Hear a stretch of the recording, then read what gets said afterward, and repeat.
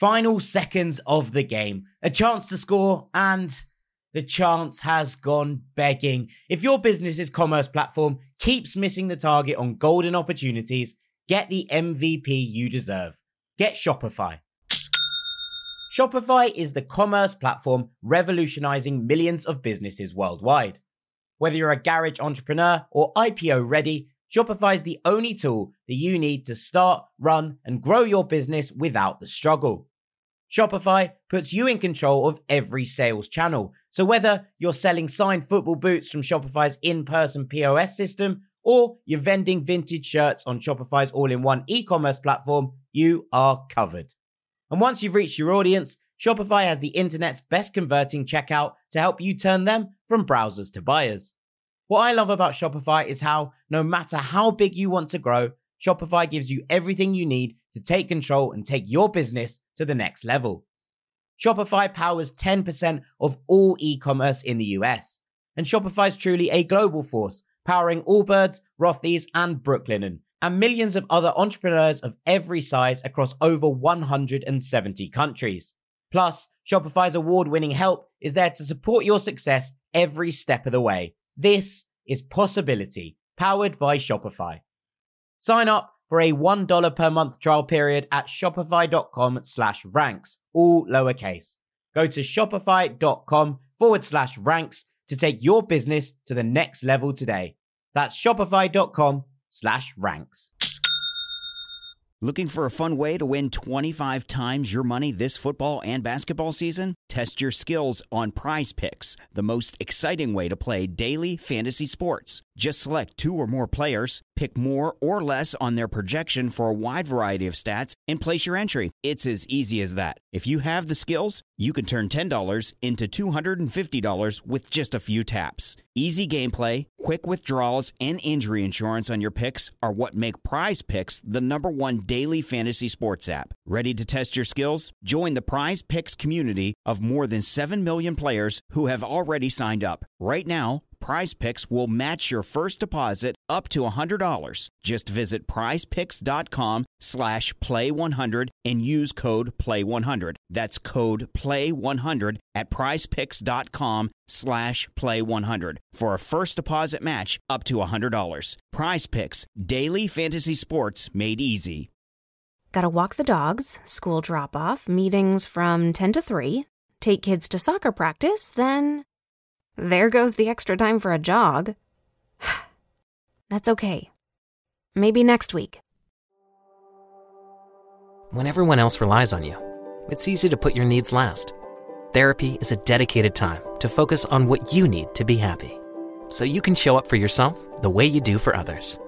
BetterHelp offers convenient online therapy on your schedule. It's the same professional service you'd get from an in-person therapist, but with the option to communicate when and how you want, by chat, phone, or video call.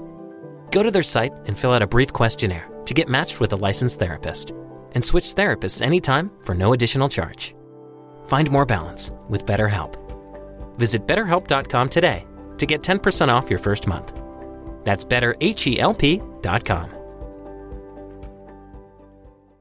Hello, this is international football commentator Derek Ray, and you're listening to the Ranks FC podcast.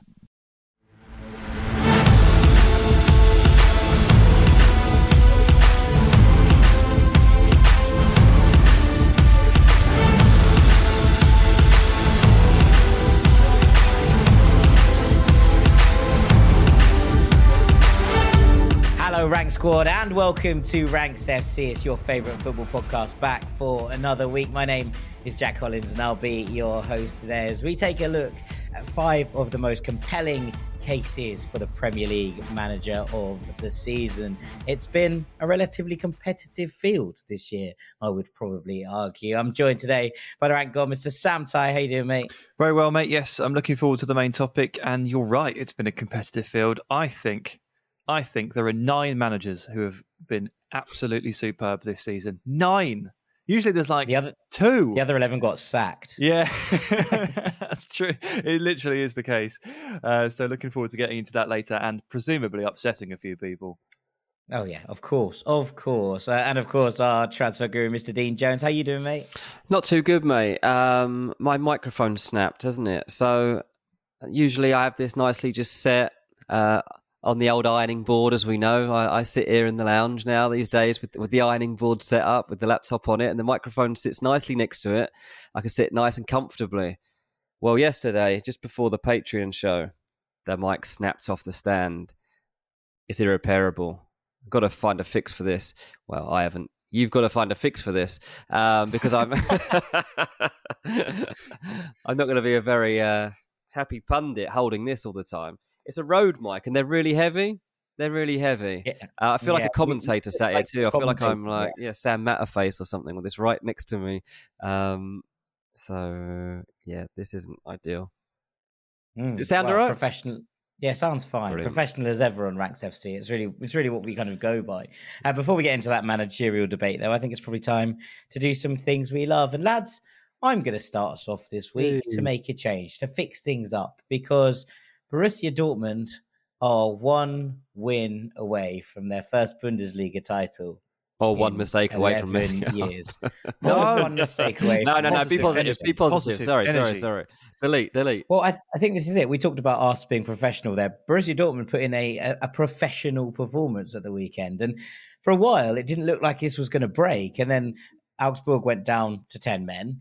And it felt like it was going to break even less. At that point, it was like, oh no, 10 men behind the ball, away at Augsburg, obviously a Bavarian club who have a sort of strange relationship with Bayern Munich in the way that the two interact. And I was like, oh no, if Borussia Dortmund's hopes crash and burn in Bavaria once again in terms of the Bundesliga title, I think everyone will be in absolute hysterics. And obviously this was following on. Bayern played the day before. They lost 3-1 to Leipzig. And suddenly it was like, oh, wow, it's really opened up here for Borussia Dortmund. How are they going to mess it up this time? And they didn't. They didn't mess it up on this weekend. Now, this isn't over. Let's just make that clear. The title is not draped in yellow and black ribbons just yet. But Borussia Dortmund know that a win on the final day at home against Mainz in the Jurgen Klopp derby will actually lead them to their first Bundesliga title since Jurgen Klopp was at the helm. These are two clubs that sing "You'll Never Walk Alone." Here, two clubs managed by Jurgen Klopp. There's a lot in common here between these two sides, and Borussia Dortmund have an opportunity to rewrite the wrongs of previous years. And look, there's so much to love about this, right? It's not just the fact that Bayern have had a 10 streak of winning the title. That's one thing and something we can look at. And we've always talked on this show about the fact that when teams dominate leagues for long periods of time, it can start to get a little bit repetitive, and it definitely can start to get a little bit uncompetitive, you'd imagine, in the way that things look. But I think more than that, the story of Sebastian Haller, who started the season, as the kind of big sign, the big focal point signing for Dortmund, and then was diagnosed with cancer, has come back and finds himself in red hot form. He scored the first 2 goals of this game. If he comes back and the story is him leading Borussia Dortmund to a title after what he's gone through this season, and kind of, it was referenced, Sam, and I know you mentioned this on the Patreon show, by Edin Terzic, who apparently is my doppelganger, which is quite an interesting one that we've learned this weekend from Twitter.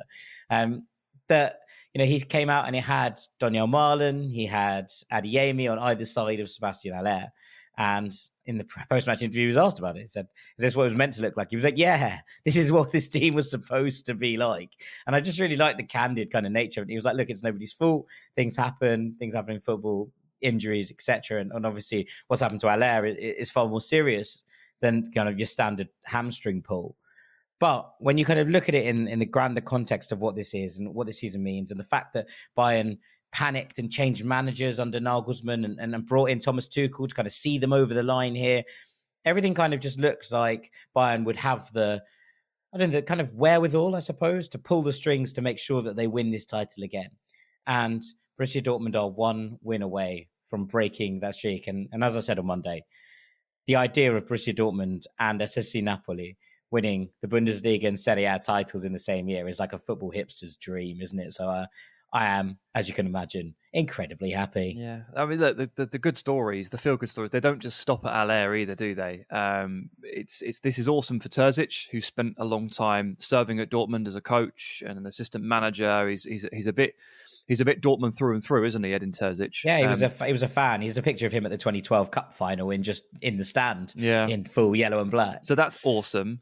Marco Reus is on the verge of his first ever Bundesliga title, which is absurd, absolutely absurd to say, but this could be his first Bundesliga title. He's won the Pokal and a few things, but never this, and he's been waiting for this for a long time. Mats Hummels obviously returned to the club a couple of years ago.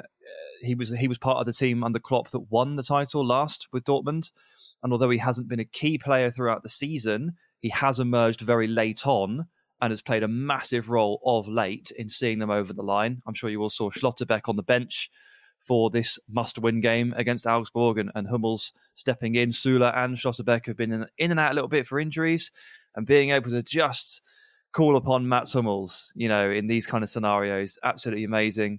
And other stuff. The list goes on, like Raf Guerrero potentially signing out in style, all this stuff. It's very nice. Jude Bellingham potentially signing out in style, right? Potentially signing out in style. I mean, and they achieved this weekend, 3-0 win against Augsburg without Bellingham. He was injured. He couldn't play. He says he hopes to be fit for the final day. God, I hope he's fit. Please don't mess us up, Dortmund. He has to be, doesn't he? What I find most impressive about Dortmund's run is it's 7 games unbeaten now, the stretch that's got them to this point.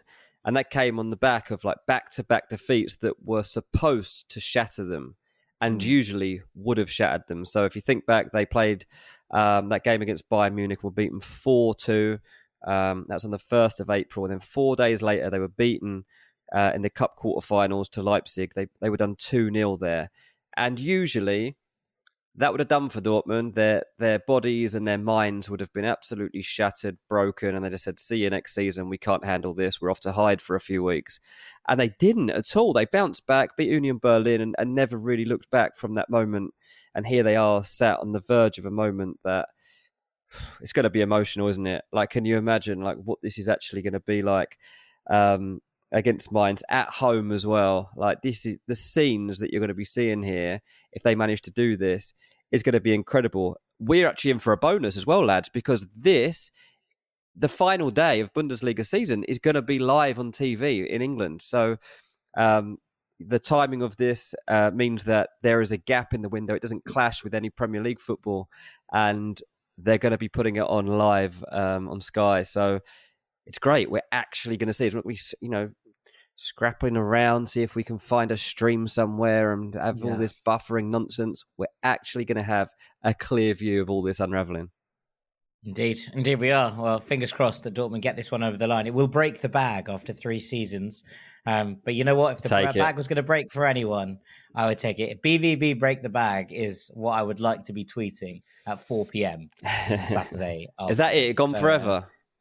That would be it. Well, there's no point having a bag with holes in it, is there? No. I've always said this. The bag only exists as long as the bag is able to carry things. It has brought 14 championships home, 7 each in the last 2 seasons. It's going to bring 6 championships home this season. Turns out that the 21st title was the one that broke the bag.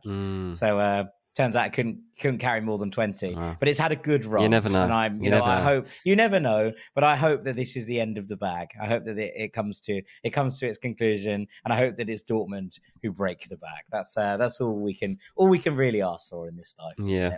Right, Dean, what have you got for me? Yeah, look, there's a lot going on in English football at the moment. Obviously, we've got an unbelievable relegation scrap that's going down to the final day. We've got still tussles for positions in the European places. But there's a team that have had a bad season generally, who are now heading into a European Cup final, and that's West Ham. And look, I'll be lying if I said I would love West Ham. I don't love West Ham. But what I did love was the celebrations as West Ham made it through to the Europa Conference final after their win on Thursday, sent them through and set up a final against Fiorentina. It was unbelievable, wasn't it? The scenes that we were seeing, both in the stands, on the pitch, and in the dressing room mostly. I was just watching the videos in the dressing room. Mark Noble has set a new bar for sporting directors. Sporting directors are supposed to be boring people we read about but don't actually see, or certainly don't see doing anything interesting. Mark Noble standing there with a case of Heineken, handing out the beers. The spread is already on. It's like this huge buffet spread for the lads. Everyone's chanting around him. Everyone's spraying their beers and everything else. They're chanting Bowen's on fire. They're chanting West Ham are massive everywhere we go. Honestly, it really is what football's all about. And I was watching it and I'm just thinking, why don't people take cup competitions more seriously? Because look what this has done for West Ham's season.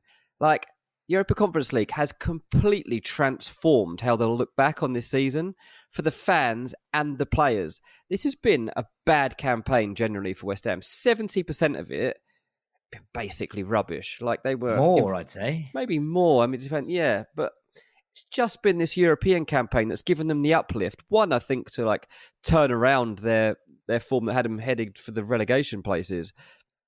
But two, to actually give them the motivation to go on and achieve something that will go down in the club's history. And even David Moyes standing there, you know, arms in the air, chanting.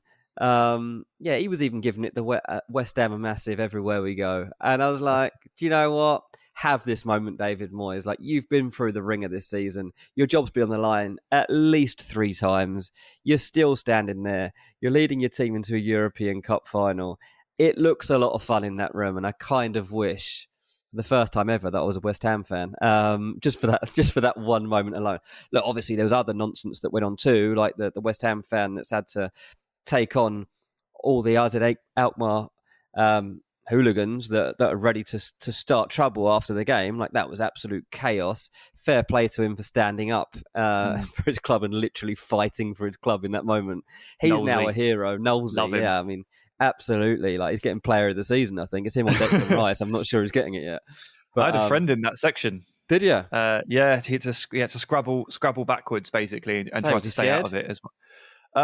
I think he was far enough. It was always far enough away, so it wasn't a problem. But I asked him about it later, and he told me that the stadium staff were so concerned about what was happening that he was in that was like the friends and family bit, and like UEFA guests and stuff. And they were so worried about what was happening that they actually opened up corporate hospitality and just let a flood of people into corporate hospitality and then shut the doors just to keep them safe. So my friend actually ended up in corporate hospitality. He had a wicked time. Things we love. He's talking about people. It's like a cat. It's just landed on his feet, isn't it? Yeah, unbelievable. That is very, very funny. Okie dokie. Right, Sam. With that, I think we should move on to your thing we love. Congratulations to West Ham there. Congratulations, West Ham. So we started the show talking about a team in Germany who, should they win their final remaining game of the season at home in front of their home adoring fans, they will win the title. We have an exactly similar situation over in Spain, my friends. It is Granada, the mighty Granada, the boys, the Nazarids, top of the Segunda, with one game to play. I reckon the scenes will be quite similar, actually. Very similar.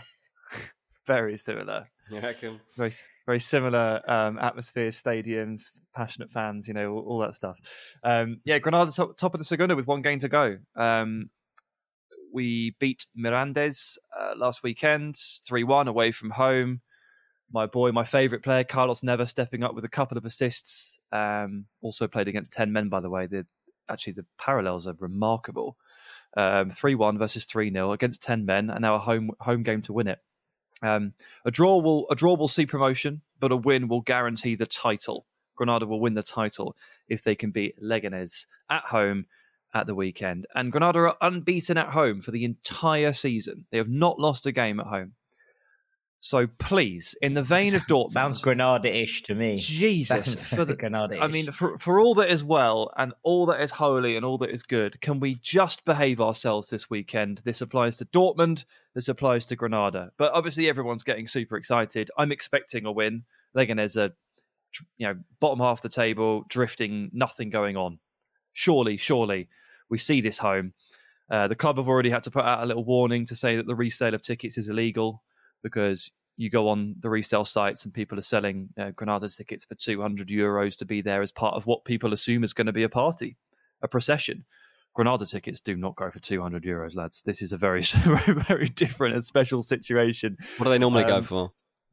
Oh, I think you could just get them for free.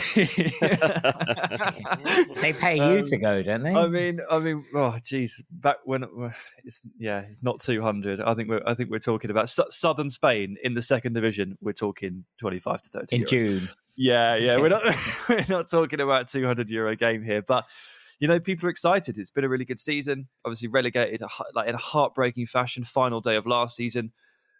We were together when it happened. We were walking through a forest in Portugal. Jack was leading us off a cliff, and I had somehow, Dean, found an internet connection. Incredible. And I watched. You had such a good feed of that game, considering where we were. I know. I watched Molina put a penalty wide, us draw 0-0, and us go down, and it was absolutely heartbreaking. But if all goes to plan this weekend, we will have our revenge in this life, not the next. This life, not the next. That is it. Well, good luck to Granada as well. It feels like we're just doing good lucks to everybody in things we love this week. I would like to extend my point that I will be cheering for Fiorentina in that Europa Conference League final. No disrespect. Fair enough. To West Ham. Well, you ranked West Ham well down, didn't you, to win it? Yeah. They were my wild card. Yeah, we put them quite low down, to be fair, Dean. You corrected us on that. You might be right. Look, this weekend, 2:30 p.m. in the UK, you got Dortmund and the climax of the Bundesliga. 4:45 p.m. playoff final, Coventry City against Luton. 8 p.m. Granada against Leganés, and then the following day, late afternoon, the Premier League climax. It's going to be a hell of a weekend, boys. Lovely. Big weekend. Big weekend. All right. We will be looking forward to that one. We will be watching. I think it's probably the easiest way to put things. Right after the break, we're going to be talking about Premier League managers of the season. Stick with us. Gotta walk the dogs, school drop-off, meetings from 10 to 3, take kids to soccer practice, then there goes the extra time for a jog. That's okay. Maybe next week. When everyone else relies on you, it's easy to put your needs last. Therapy is a dedicated time to focus on what you need to be happy, so you can show up for yourself the way you do for others. BetterHelp offers convenient online therapy on your schedule. It's the same professional service you'd get from an in-person therapist, but with the option to communicate when and how you want, by chat, phone, or video call. Go to their site and fill out a brief questionnaire to get matched with a licensed therapist, and switch therapists anytime for no additional charge. Find more balance with BetterHelp. Visit BetterHelp.com today to get 10% off your first month. That's BetterHelp.com. Welcome back to Ranks FC, where it's time for our main ranking. And I'm going to hand over to the rank god, Mr. Sam Tighe, to lead us through these Premier League managers of the season. Yeah, I mean, I set out to do this task, thought it would be pretty easy to pick 5. No, wasn't easy at all. I've got 9 really impressive candidates, as I hinted at the top of the show, and I'm very nervous presenting this. This is one of those topics that I get very nervous around Dean, because I feel like he's just going to tell me I'm wrong at some point. He doesn't do that very often, mostly because I think my fragile confidence couldn't take it. But this is the kind of scenario where he would step in. But we'll see. We'll see what Dean thinks, and yourself, Jack. Yeah, I haven't got a set 5. I haven't got a set 5 in my mind, but I've subconsciously got one. I think that I know I'm going to react angrily to certain things. You're predisposed to react angrily. Perfect. You're playing the role of the audience already. Okay, let's start at number 5. And this is where I've decided to put Steve Cooper of Nottingham Forest. They secured survival on Sunday with a win over Arsenal. Appreciate Arsenal a bit burnt out at this point, but winning over Arsenal late on to seal it, brilliant, and sparked some genuinely lovely scenes as well. That celebration was genuinely really, really nice. And it kind of like just brings an end to what has been a really odd and weird campaign, and one that I think was probably harder for Steve Cooper than many people will realise. I think at surface level, the idea of being given a ton of new players, really good players, sounds great, doesn't it? You'd rather be backed than not. But by my count, they signed 22 first-team players across 2 windows. That's 22 players you could reasonably expect to play a part in the Premier League, and said to Steve Cooper, go on in, mate, make a squad out of this. And this is ridiculously difficult. Like, this influx of quality players is great, but how do you manage this many new faces, nationalities, and how do you allow them all to adjust to the toughest league in the world while you fight tooth and nail for every single point? And like, Chelsea have had the benefit of not really having to worry about relegation. Like, obviously they've ended up marooned in sort of 12th or so, fine. But there was never any jeopardy to them going down, no realistic jeopardy. And they can show you that even buying £100 million players, if you add too many and you have too many players and it's not a proper squad, things can go real south real fast. So well done to Steve Cooper for just keeping a lid on it all, getting them all to adjust, clawing their way to the amount of points they need. They've got up to 39 now. And well done for keeping the home form strong. They took points off Liverpool, Man City, Brighton, Villa and Arsenal. They lost just 5 of 19 home games. I think this job may have been a lot more difficult than people realise for Steve Cooper, and he's done an amazing job of just melding it all together and somehow keeping Forest afloat in what I assume are pretty tough working conditions at times with this ownership group. Yeah, I mean, they've definitely had his job on the line at times, and I think if you saw the interviews after with the owner, like, he was pretty clear about that. Like, he was certainly looking to take credit himself for even sticking by him. But I feel like Steve Cooper deserved that. I think it helped that he'd built such a rapport with the fan base over the course of last year when they rose from the depth of the Championship to make it up through the playoffs. They know that doesn't happen by chance. Like, that's taken some real craft and some guile to mastermind that. And as you say, over the course of his time at Forest, they've had like 30 new players. And to constantly make the right selection picks and then also like improve those players over time, I think that's what's most credible about this. If you take, I've always found his name hard to pronounce, Taiwo Awoniyi, the forward at Nottingham Forest. There's times when he first joined, he looks a bit rubbish, I'm not going to lie. Like, I was like, what? This ain't going to keep him up. But it's like he just hit form right at the right time. And like, when they needed goals, he'd come good just in time. And I'd say, like, Morgan Gibbs-White, a lot was made over his transfer fee when they signed him. Did they overpay? Did they not overpay?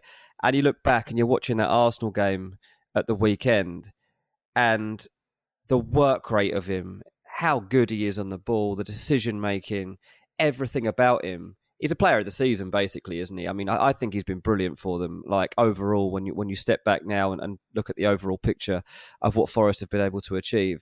So I think that there's loads of little elements here that come into it. But ultimately, it's Steve Cooper's ability to create unity, despite the fact that at the beginning of the season, the team literally didn't know each other and hadn't met each other. And as the season's grown, so has this team. And they're now going to get a second shot at it next season, which is absolutely unbelievable because the chances of them staying up were so slim. It was so slim. It's so difficult to come up and survive. Yeah, I mean, although all 3 promoted teams have survived. I mean, in the circumstances of what they had to go through, yeah. But I think this is it, right? And you mentioned it briefly there, Sam, but there's kind of 2 elements to this. One is this ownership group. And, for those of you who keep an eye on things around Europe, Evangelos Marinakis is a character, shall we say. Let's just put it in those terms. And those of you who've seen what's going on at Olympiacos, he's been there for 13 years, I think. They've won 10 league titles. In that time, he has been successful, but he has got a bit of a penchant for being star of the show, for throwing vast amounts of money into things. And for that, I suppose, depending on how you look at football, from a Forest fan's perspective, I'd imagine that much they'll be grateful for. That he has invested and put money into the club and backed up his promises, in the transfer windows, and backed them up to an extent that I don't think anybody could possibly believe at times.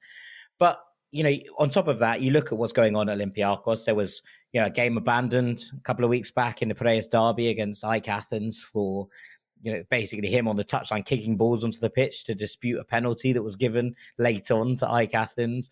There have been, reports of referees being assaulted in their dressing rooms. It's all pretty mad. Is probably how I would probably put it in the nicest possible way without trying to be sued for libel. So it's all quite like all over the place. And I think that when you do that and you have this, and then you add that to a squad which has got complete and utter turnover, I am interested to find out if at any point this year Forest fielded an 11 of players that weren't at Nottingham Forest last year. If there was any point that happened this season, because I wouldn't be surprised whatsoever if that was actually the case. And you kind of look at all of that and you look at the names that came in, and it goes back to Steve Cooper's kind of credentials, I suppose, in a way. And we talked about this right at the start of the season. The fact that he was the manager of an under-21 international team, in this case, England, having to deal with the flow of players going in and out, moving up to the seniors, coming down, that's a difficult task. But it probably put him in quite good stead for having to pull together a disparate group of players. And he's done so and succeeded in what Forest set out to achieve this year. They've stayed up, and major credit. Yeah, he's good at cobbling together teams on the fly and then dismantling them and then cobbling something else together that works. He's always been very good at that. The stakes at which he's done it this year are obviously different level. One final note on him before we move. I just was also impressed with how he was able to adapt tactically through the season, because I think Forest obviously played some really nice football in the Championship on their run up into the playoffs and through. And I think they started in a very positive vein. And I think at some point in the season, Steve Cooper realised that it just wasn't going to keep them up. And reminiscent of what Dean Smith did at Villa, where for the final 10 lockdown games, he had to block in and he had to defend a bit deeper. But what Steve Cooper had was outright pace in Brennan Johnson and incredible ball carrying from Morgan Gibbs-White, and then Awoniyi to just bustle his way through for a goal. And he just kind of had to be a bit more pragmatic and rudimentary with his tactics, but it's recognition of the situation. And it's recognition that sounds obvious, but Jesse Marsh, Brendan Rodgers, and a bunch of other people did not understand and did not act upon. And that's why they're not in this conversation at all. In fact, they've all been fired. Mm. Yeah, absolutely. All right, then. Shall we keep rolling, shall we? Okay, so I don't think that too many people are going to get upset with the idea of Steve Cooper receiving flowers, but this might be a bit low for some people. At number 4, Eddie Howe. Oh. A lot of people talking Eddie Howe up as manager of the season. Watching Monday Night Football on Sky, and one of Neville or Carragher had him as their manager of the season. And I can certainly get behind the idea that if you go from 11th to the Champions League, potentially 3rd, probably 4th, that's a hell of a season. And apart from a few wavering moments, they've been a bit of a mean machine. I think they've been a pretty scary team to play against Newcastle. They're the best defence all season, up until very recently, where City have crept ahead. 1 goal allowed better, as in fewer. And Newcastle have played with this intensity and this physicality that has pretty much steamrolled certain teams. I love the belief that they start games with. I love the fact that they attack those first 15 minutes in each half and really try to set the tone. And I'm sure everybody tries to do that, but Newcastle seem to actually be able to do it almost every single time. And there is a skill and a talent in that. And that's good management. And they spent the entire season in the top 4. Like, the entire thing. Really good consistency. Not the sort of thing you expect from a team leaping up from 11th. Although, again, we will have to caveat it with, they've spent some money. They bought some really good players. It's been a bit of a strange narrative where people have tried to say, well, actually, they haven't spent that much money. They have. Like, they've spent 150 million combined on Isak, Botman and Gordon, pretty much. Like, they're spending a lot of money. But they have spent it very wisely for the most part, and that has tricked a few people. So I think I'm holding Eddie Howe back a little bit there just because I know what he's working with, but I can't deny that he's been phenomenal this season. He's fostered an amazing group, play with real belief and intensity, and look at them now, celebrating Champions League football confirmed for next year. Awesome. Yeah, definitely. I think that they got to a cup final. That's part of this too. That's a massive achievement for Newcastle. It was the first time they got to a cup final since 1999. And yeah, like, to do that from when he took over this club, they were in the bottom 3, and that wasn't that long ago. Like, to literally turn the table upside down and now be 3rd in the league is ridiculous. And look, they've spent money, yeah, but they haven't spent stupid money. They haven't spent to the levels that they're even capable of yet.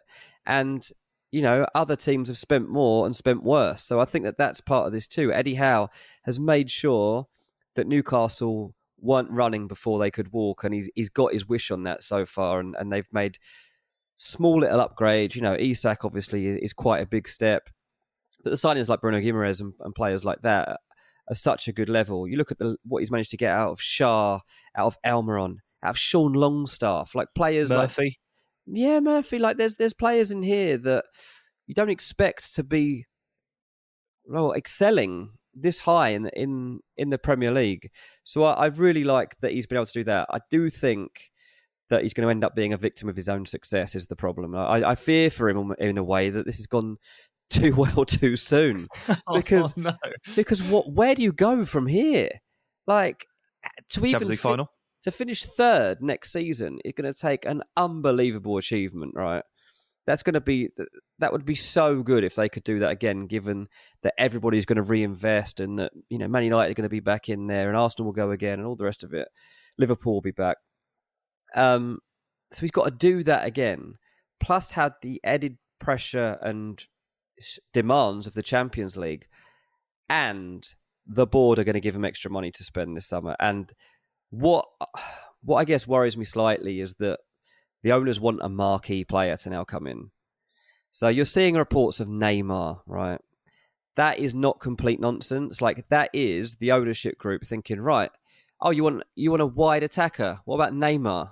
He's like, no, I don't want Neymar. I'm not ready to manage Neymar in this team.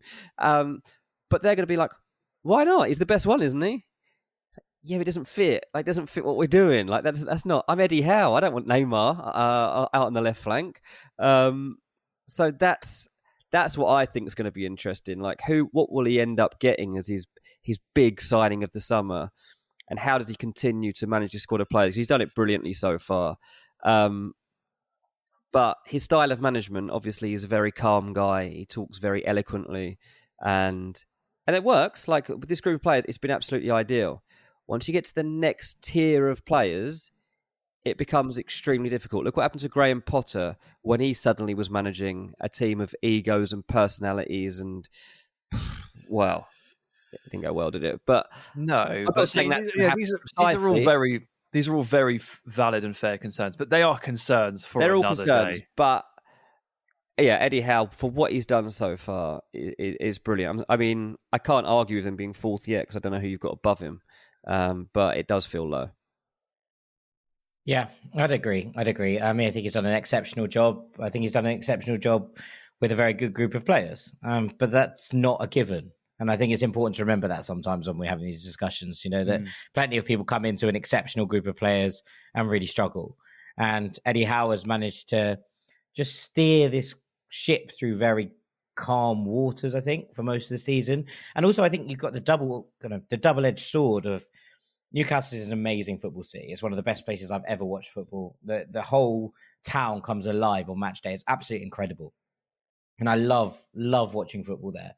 But that passion becomes an obsession quite quickly. And after an era of such sort of bleakness associated with the club, there was always this feel of, a renewal of hope and, a spring of a kind of new Newcastle in many ways.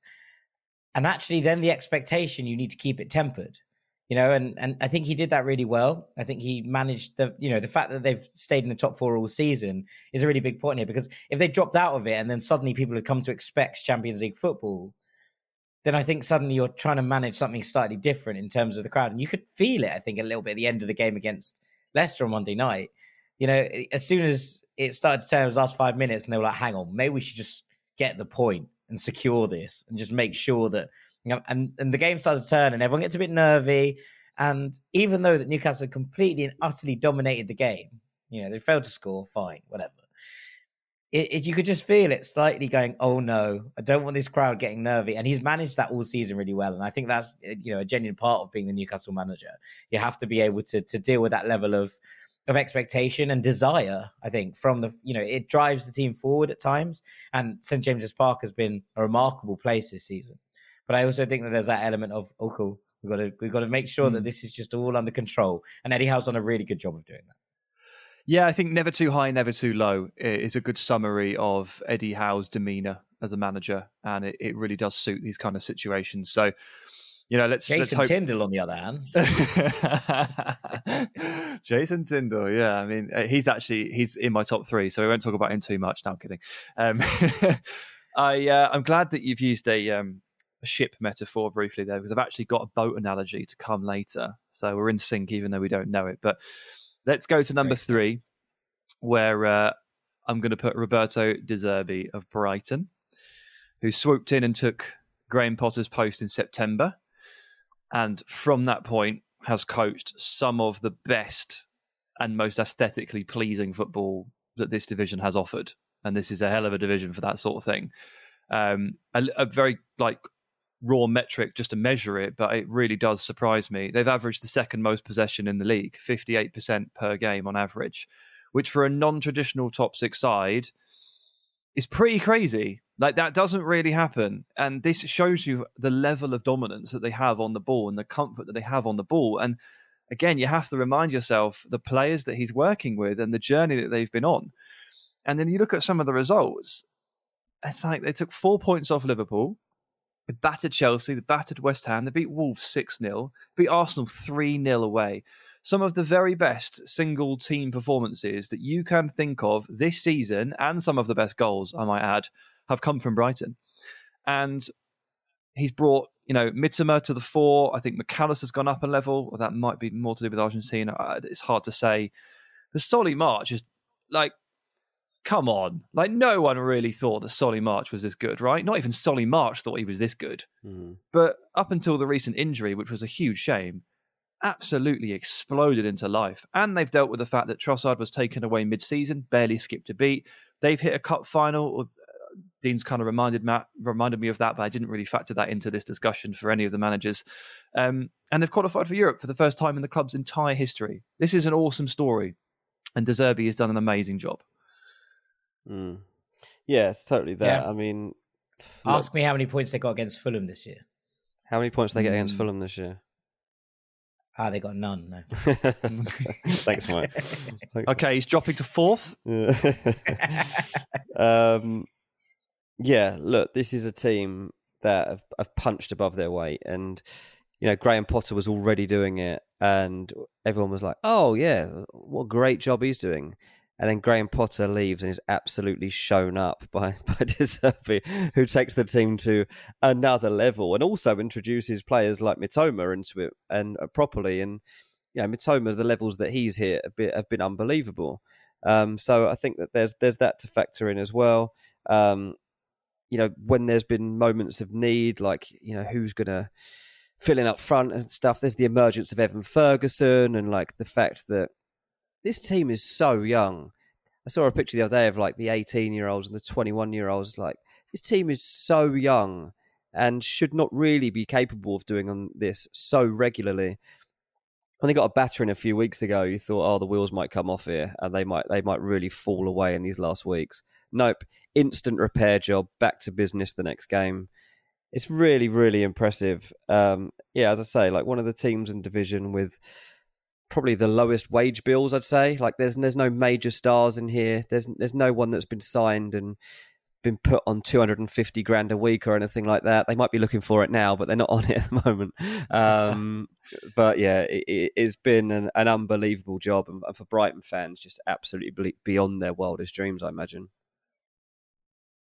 Yeah, absolutely. I mean, I don't know if there's much more I can add. He's been remarkable. For me, I think he's too low. I think I'd have him as manager of the year. I think obviously it's a bit difficult with someone who comes in, mid-season is probably a bit of a stretch, but you know what I mean. Who takes over the job in the middle of the season. But I do genuinely believe that of all the people who have come in and made a difference, De Zerbi's football and the way that he's propelled Brighton into this European spot and what he's achieved, their fearlessness, they're just a remarkable team to watch. And I think he's been absolutely sensational. He's someone that I've liked for a while. I liked his stuff in Italy. I liked stuff with Shakhtar, although brief as it was.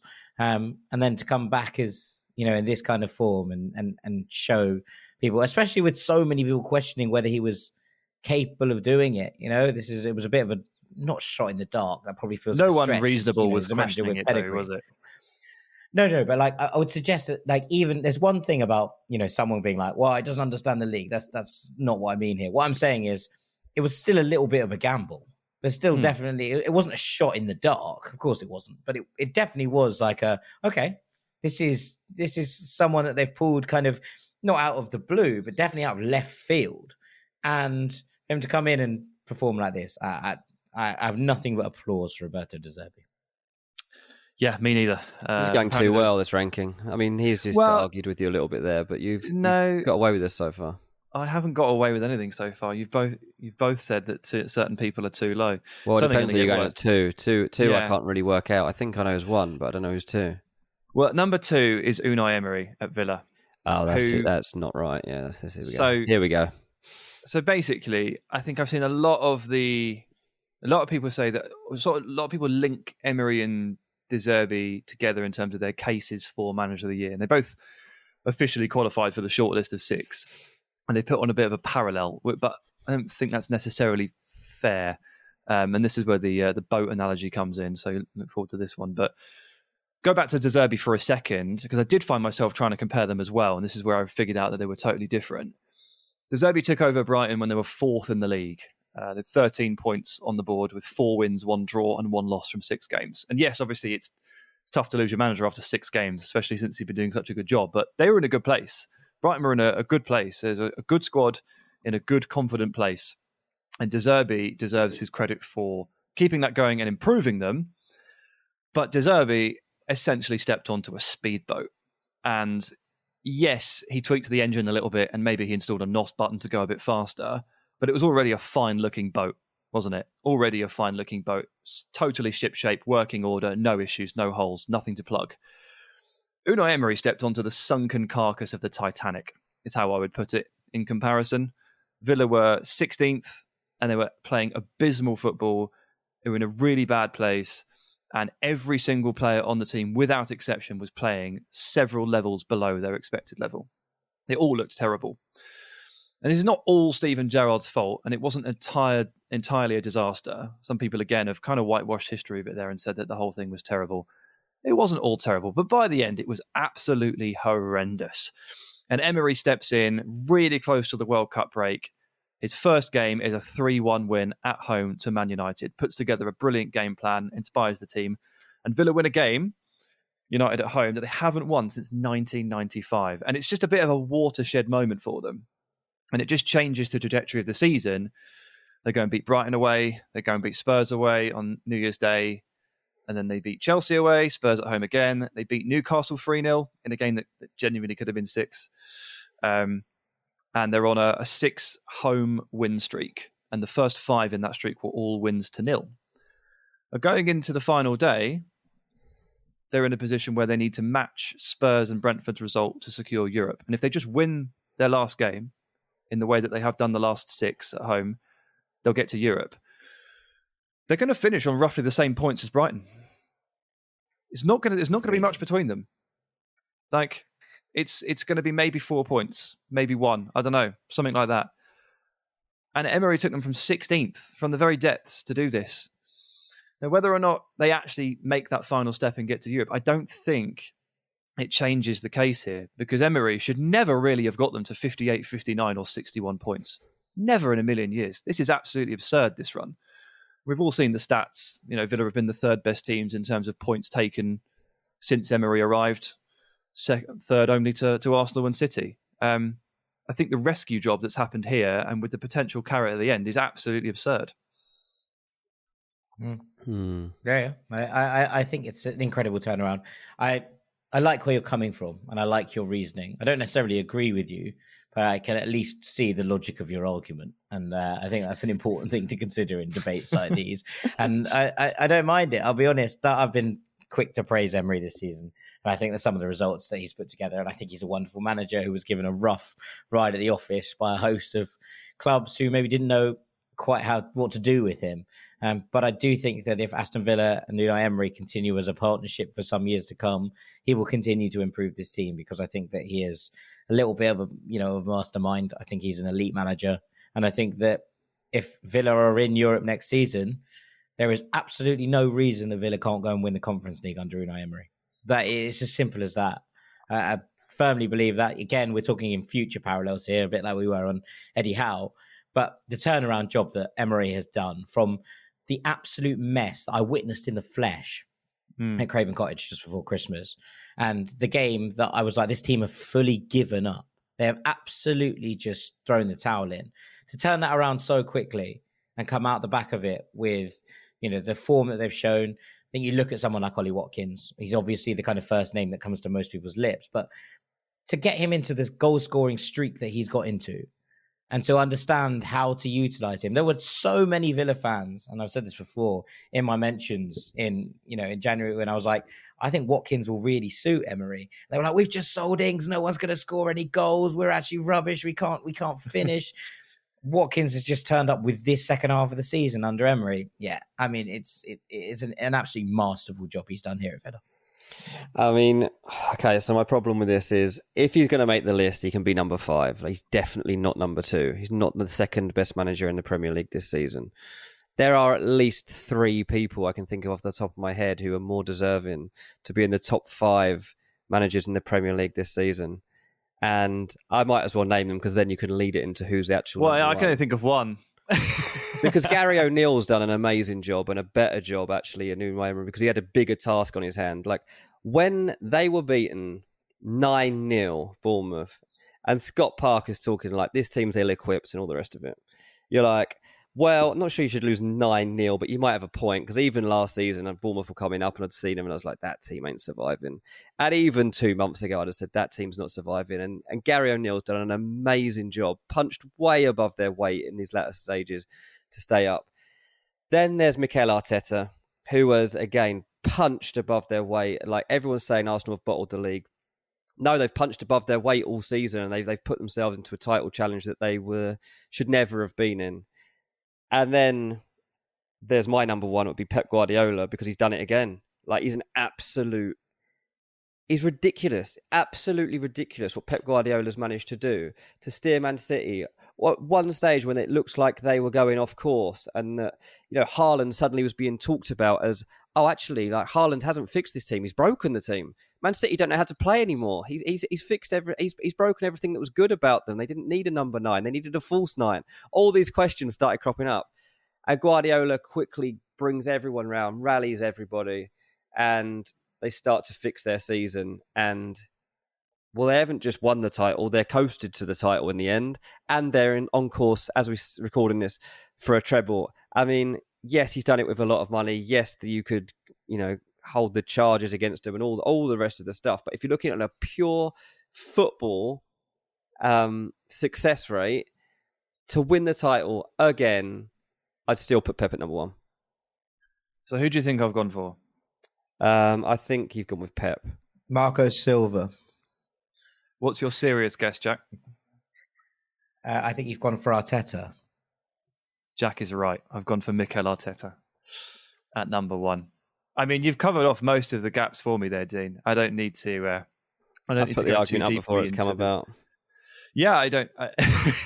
I mean, look, the way I see it is this: this Arsenal team are way ahead of schedule. They've achieved above and beyond, and this Arsenal team hitting 80 plus points is pretty ridiculous to me. And 83 goals in 37 games, cluster of players in the team of the season conversation, massive wins, massive comebacks, beautiful football. I don't want to stray too closely into don't cry because it's over, smile because it happened territory, because Arsenal fans don't want to hear this crap. But they should be really, really proud of their season. And the way I've tried to address this exercise as much as possible is by measuring a manager by the job he's done versus the resources at his disposal. And I think that Arteta has gone above and beyond with Arsenal, and for them to be at the top of the league for so long was remarkable. For him to do all the things that he's done, I think he's been absolutely incredible. And so that's kind of where I land on it. And I feel bad for Gary O'Neill for leaving him out here. I don't feel bad for Pep because I think, first of all, he doesn't care. But secondly, I think his team actually really drifted quite badly at times this season. And I wasn't that impressed with City for relatively long spells. They've been the best team in the world for 2.5 months. Absolutely outrageous. But I do actually hold the fact that this team drifted against him a little bit in these stakes. Again, it's relative to what you have at your disposal. And I don't care that he's retained the title or anything like that, because that's not relevant to the conversation. Gary O'Neill, I don't know how he's done it. And the fact that I don't know how he's done it may have held him back in my ranking. I'm still not convinced it's real. Like, I still can't quite figure it out. And maybe that's wrong of me to say. Maybe there's a clear method to it. But a lot of the time when I watched this Bournemouth team, they were not good. They were not good. And I was pretty stunned that they managed to pick up the amount of points they did. I did have a quick look at the old FB Ref table. Looked at expected goal difference for the season. Bournemouth are bottom. Is there a potential hint that they've got a bit lucky at points? I don't know. I didn't watch them every week, but when I did see them, sometimes I thought they were terrible. Really terrible. I'm still not sure how they've done it. I don't even know if that's fair to rule him out on those grounds. But that's what someone's got to be left out. And that's where I've gone with it. Yeah. I think that, like, as much as I joke that Marco Silva would be top of this ranking, like, I do think that he has a shout to be within it. I think he's not. He could have been so many people wrote. No, I'm not 100% sure he's a top 5 here either. But I think there is a fair case to be made that because Fulham started so well, and because Fulham have basically been in the top half of the Premier League for the entire season, it's very easy to forget that a lot of people spent the entire pre-season saying, well, this is a team going to get relegated. They've signed Willian. He's not good enough. Mitrovic can't cut it in the Premier League. Marco Silva's walked away from every job that he's, had any jeopardy in. I think that sometimes it gets a little bit over, I kind of passed by that Fulham have come up and finished 10th. That's a remarkable achievement from everyone involved at the club. And I'm not saying that as a Fulham fan. I'm saying that if this was anybody else, I would be falling over myself to make sure they were in the conversation. I'm kind of holding back, I think, a little bit because it's Fulham, and I'm like, I don't want to appear that this is. If this was Bournemouth, if Bournemouth had come up and finished in the top 10 and been in the top 10 all season, we would be scrambling to praise them. Yeah, it's a tough one. It's a tough one to judge because Fulham have been so consistent over the course of the season, and that just becomes in itself expected. I think a lot of this list it's made up of meeting expectations, exceeding expectations, and then producing turnarounds is really the other category that you've got. And in that moments, list, isn't it? It's moments and stuff. Yeah. And again, so if you talk about moments, I'd say, well, Pep Guardiola just beat Real Madrid 4-0. That, again, for me, would propel him above Mikel Arteta. You're right, but obviously this is Premier League Manager of the season. Fair enough. So I think that's the other difficulty when it comes to choosing a manager of the season. It's what are you judging them on? Everybody has got different expectations for their job, and their seasons go so wildly, off course at times, and then you've got to try and steer it back on to save your job. And you could argue that David Moyes should be in this conversation for how bad things were going to how it looks right now. But the thing is, it was his fault it was going so bad, so then you have to hold that against him in kind. But I wonder if there's a timing element to this, in the same way that you often see the timing element to the player of the season vote. Who catches fire at the right time and catches the attention when the votes are going in. And I just wonder if subconsciously you're looking at these like late runs and things like that, like Emery's run with Villa, that just kind of, there's no margin for error with Villa, right? There's been very little margin for error, and that's compelling. For Fulham, there's been so much margin for error because he was so good for about 22 games. And it's really hard to marry those two things up. I may have been a bit harsh on Marco Silva. Maybe he wasn't 9th, but I feel like I've been harsh on Marco Silva, Thomas Frank, Pep Guardiola, and Gary O'Neill. I can't do a top 9. Yeah. No, it doesn't work. No, I get that. We're just going back to Pep.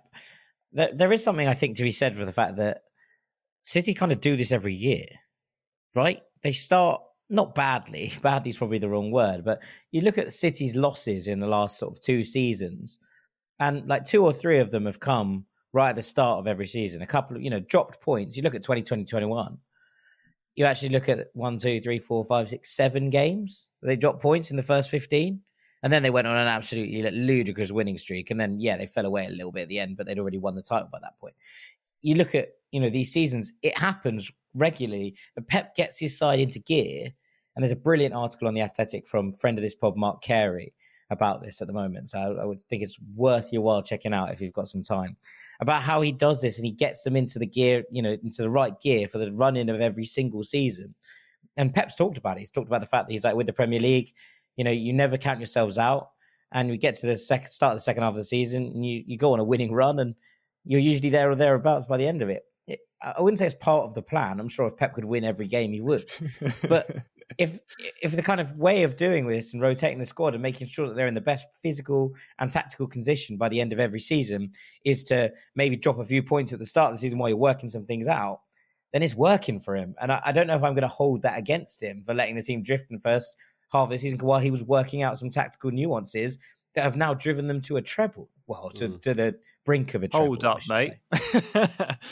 Inter and United fans, they're screaming internally. It's a good point. It's a good point. It's a fair point. I have held it against him this year because I just feel like they underperformed, but I hadn't really put together that they do it every year, and it hasn't tended to cost them, although it did once. But yeah, it does feel really strange leaving the Premier League winning manager of the season out of the manager of the season. Who do you think will five. actually win manager of the season? I think. Who votes on it? Is it the public? I don't even know. I mean, Pep will probably win it. I think De Zerbi will win manager of the season. Yeah. I think he will officially win it. Yeah, maybe. I think Pep will. It's a very attractive Brighton's first ever foray into Europe. The fact that they've gone toe to toe with the big guns and come out, the right side of those scorelines, and a number of occasions. And they're a very fashionable storyline right now. Very fashionable storyline, Brighton. So that will definitely help as well in terms of public interest. But yeah, I'll probably say Pep because they won it. People just go, "Oh, who won the title?" Pep. Cool. Yeah, Pep. Yeah, I mean, it is typically how it works. I've been wary of that. Well, I've been constructing this. I wouldn't have had Pep at 1, but I equally wouldn't have had him at 7. Yeah. So 6. The Manager of the Year award is voted by fellow managers, and the winner can come from any of the 4 professional leagues. That's the LMA award. So, yeah, other managers, that does make it more interesting, doesn't it? Kieran McKenna's going to win that one. They know that the limitations of what you're working in and all those sorts of nuances that probably we don't take into account quite so much, even though we try to. Yeah, the LMA one will be very interesting this year, but I'd say De Zerbi has a very, very good chance. You'd say he deserves it? I think he deserves it. Very good. Very good. I enjoyed that a lot. Right, on that bombshell, I think we should probably call this section to an end. After the break, we've got Melon of the Week and the Gibberish Rankings. Don't go anywhere. Finding great candidates to hire can be like, trying to find a needle in a haystack. Sure, you can post your job to some job board, but then all you can do is hope the right person comes along. Which is why you should try ZipRecruiter for free at ZipRecruiter.com/post. ZipRecruiter doesn't depend on candidates finding you. It finds them for you. Its powerful technology identifies people with the right experience and actively invites them to apply to your job. You get qualified candidates fast. So while other companies might deliver a lot of hay, ZipRecruiter finds you what you're looking for. The needle in the haystack. See why 4 out of 5 employers who post a job on ZipRecruiter get a quality candidate within the first day. ZipRecruiter, the smartest way to hire. And right now, you can try ZipRecruiter for free. That's right, free. At ZipRecruiter.com/post. That's ZipRecruiter.com/post. ZipRecruiter.com/post. Welcome back to part 3 of Ranks FC, and it's time for everybody's favourite part of the week. Dean Jones, the floor is yours. It's time for Melon of the Week. This week's Melon of the Week is Nadim Amiri of Bayer Leverkusen. Thanks to Brennan Ross for bringing this one to my attention. Leverkusen were in command over Gladbach at the weekend. They were 2-0 up. They made a mistake that let them back into the game at 2-1. And in the last minute of the game, Amiri produces an absolute howler that allows it to go to 2-2. He basically gets the ball on the edge of his own box and he slides it back into the path of his own goalkeeper. The problem is Hradecki is standing in front of the goalkeeper, minding his own business. I don't even know exactly why he's standing exactly where he is. It doesn't make any sense unless it's an actual goal hanger. But anyway, the Gladbach player's standing there and he's like, what? The ball's coming towards me. Lays it off. Nice simple layoff. Bang, Stindl sticks it into the back of the net. It's 2-2. It was a crazy moment. Amiri's got his head in his hands, obviously. The goal means that Leverkusen now need a win on the final day of the season to be sure of European football next season, to be sure they get 6th spot. So, look, Amir, I'm sorry, mate. You're an absolute melon. That was one of the worst passes of the season. No doubt about it. It's the kind of thing that it gets you into MLS's Hall of Fame. Like, that's what we've been seeing so far this season. Be careful, mate. Or not be careful. MLS is great. If you want to move to MLS, keep going like this. You'll be fit right in. Yeah, not great vibes. Not great vibes for Leverkusen. Not a great week for Leverkusen, full stop, really, was it? So, yeah, Nadim Amiri rolling it in there. Rolling it in. Right, we've got a shout out of the week, Dean. We do have a shout out of the week, and it comes from Mike Bragg in the USA. So thank you, Mike. He says we are the champions of podcasts. Jack, Sam and Dean reside comfortably in the pantheon of podcasts. Every Wednesday, step down from Mount Olympus to give us the greatest podcast on earth, the Ranks FC podcast. Lovely put. I like the way he's put it. Yeah, thanks, Beautiful. mate. Poetic. Yeah, we had a few others. Most of them just said, it good. Very good. It good. It is good. It good. So keep thanks your to it everyone goods that did coming that in, too. people. We love it. Thank you, people. We love them. Thank you very much. And thank you to Mike. That's very kind. Very, very kind. Please do get your reviews and ratings in wherever you listen to Ranks FC. It really does help us out. Right.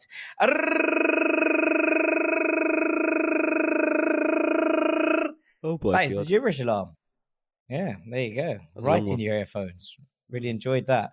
And this week's gibberish is coming courtesy of me, but via Louis Goodwin, who's one of our patrons. Because on Monday's postbox, he asked, I have no idea why, but this week I've been thinking about all the official club mascots. I would love to hear your thoughts on your favourite mascots. Do you prefer animals or Boilermen or others? Top 3 mascots in world football. Do you want one stirring up the crowd or just being nice and happy? For context, Billy the Badger doesn't count, although he's up there for legacy. Billy the Badger is the Fulham mascot, and he once was sent off for giving Avram Grant grief after Fulham scored against Chelsea, which is why Billy the Badger is in here. He also got sent off for breakdancing on the pitch once. It was great fun. I met the person who used to play Billy the Badger at Blackpool away. Had a really, really good day with him. So there you go. What was his name? A bit of a legend around these spots.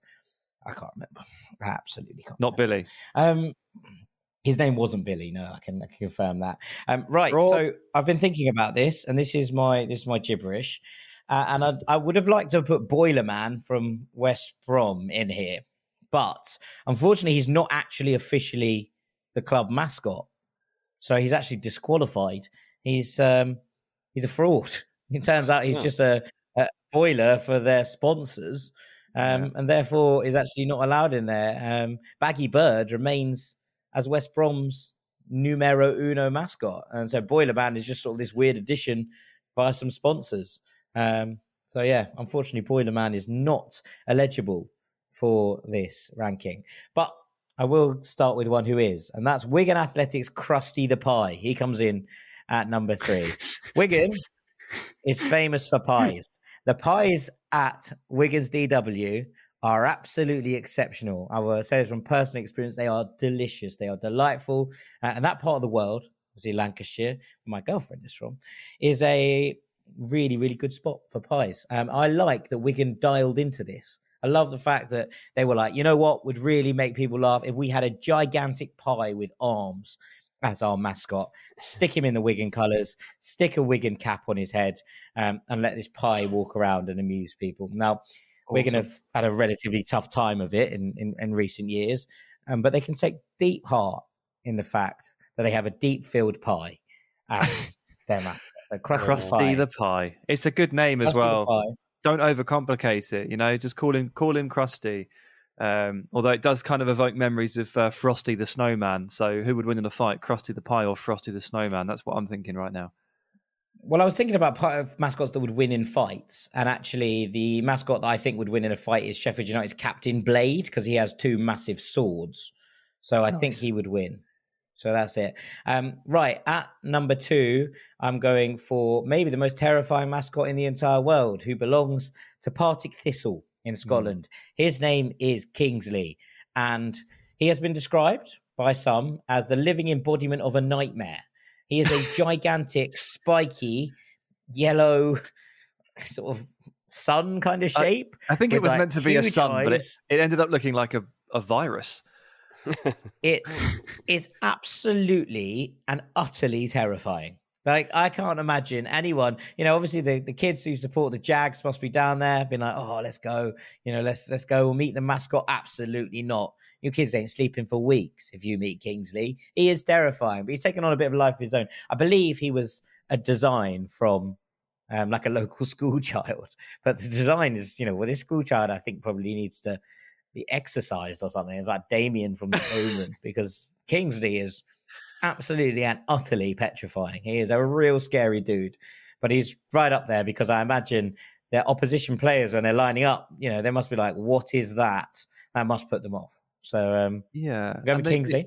I feel like you can obviously open up the competition to school children and have a community element to it, but I do feel like you're also allowed to, if presented with that, allow for some artistic adaptation. Maybe just take 20% of the evil out of it by changing the facial expression or the eyebrows or something else. Yeah. Anything really. If you don't know what Kingsley looks like, look him up, and I guarantee you're not going to sleep for 3 days. So that's that for you.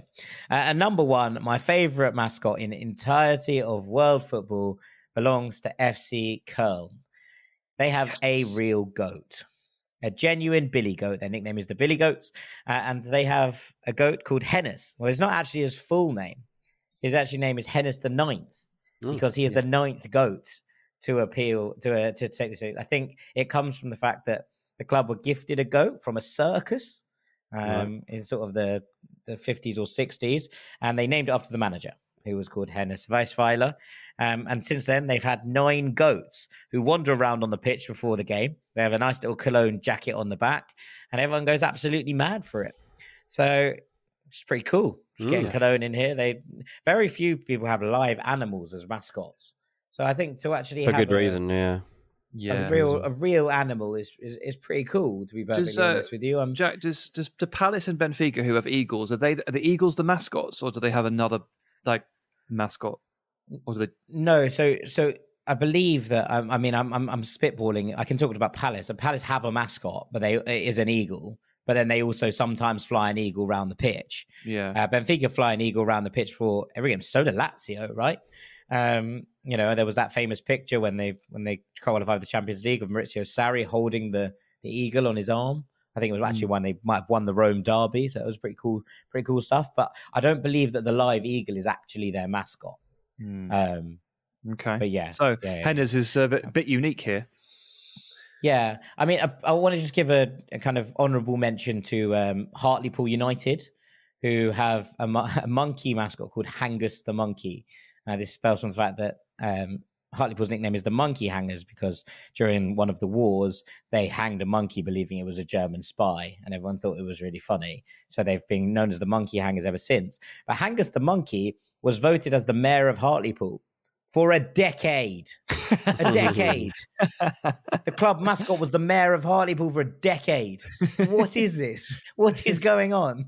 That's one up there for the for the one. Fantastic. So there you go. There's my mascot ranking from around the world. But shouts out to Cologne and to Hennes the Ninth, who tops the ranking for now. I'd love to hear your suggestions on that one. So get at me on Twitter if you've got anyone else that you think should be in consideration. And with that, I think it's probably time for us to call it a day here. And all that's left for me to do is say thank you very much to the rank god Sam Tighe for a wonderful main ranking. Really enjoyed that. Cheers, buddy. Thank you very much to our transfer guru, Mr. Dean Jones. Cheers, mate. I've been Jack Collins, Knave of Hearts. This has been Ranks FC. Thank you so much for listening as ever. We really do appreciate you. And we will see you next week, gang. Next week, we're actually going to have a slightly different schedule. We're going to release a little bit earlier. We're going to release on the Tuesday morning because we're going to be doing a Europa League final preview, which we're very excited about. But it's on the Wednesday night, so we thought we'd give you a little bit more time to listen to it. So Ranks will drop 24 hours early next week in order to combat the fact that will only be really relevant for 48 hours. That will help things out a little bit. We'll see you then, gang. Take it easy. Peace. Final seconds of the game. A chance to score, and the chance has gone begging. If your business's commerce platform keeps missing the target on golden opportunities, Get the MVP you deserve. Get Shopify. Shopify is the commerce platform revolutionizing millions of businesses worldwide. Whether you're a garage entrepreneur or IPO ready, Shopify is the only tool that you need to start, run, and grow your business without the struggle. Shopify puts you in control of every sales channel. So whether you're selling signed football boots from Shopify's in-person POS system, or you're vending vintage shirts on Shopify's all-in-one e-commerce platform, you are covered. And once you've reached your audience, Shopify has the internet's best converting checkout to help you turn them from browsers to buyers. What I love about Shopify is how, no matter how big you want to grow, Shopify gives you everything you need to take control and take your business to the next level. Shopify powers 10% of all e-commerce in the US. And Shopify is truly a global force, powering Allbirds, Rothy's, and Brooklinen, and millions of other entrepreneurs of every size across over 170 countries. Plus, Shopify's award-winning help is there to support your success every step of the way. This is Possibility, powered by Shopify. Sign up for a $1 per month trial period at shopify.com/ranks, all lowercase. Go to shopify.com/ranks to take your business to the next level today. That's shopify.com/ranks.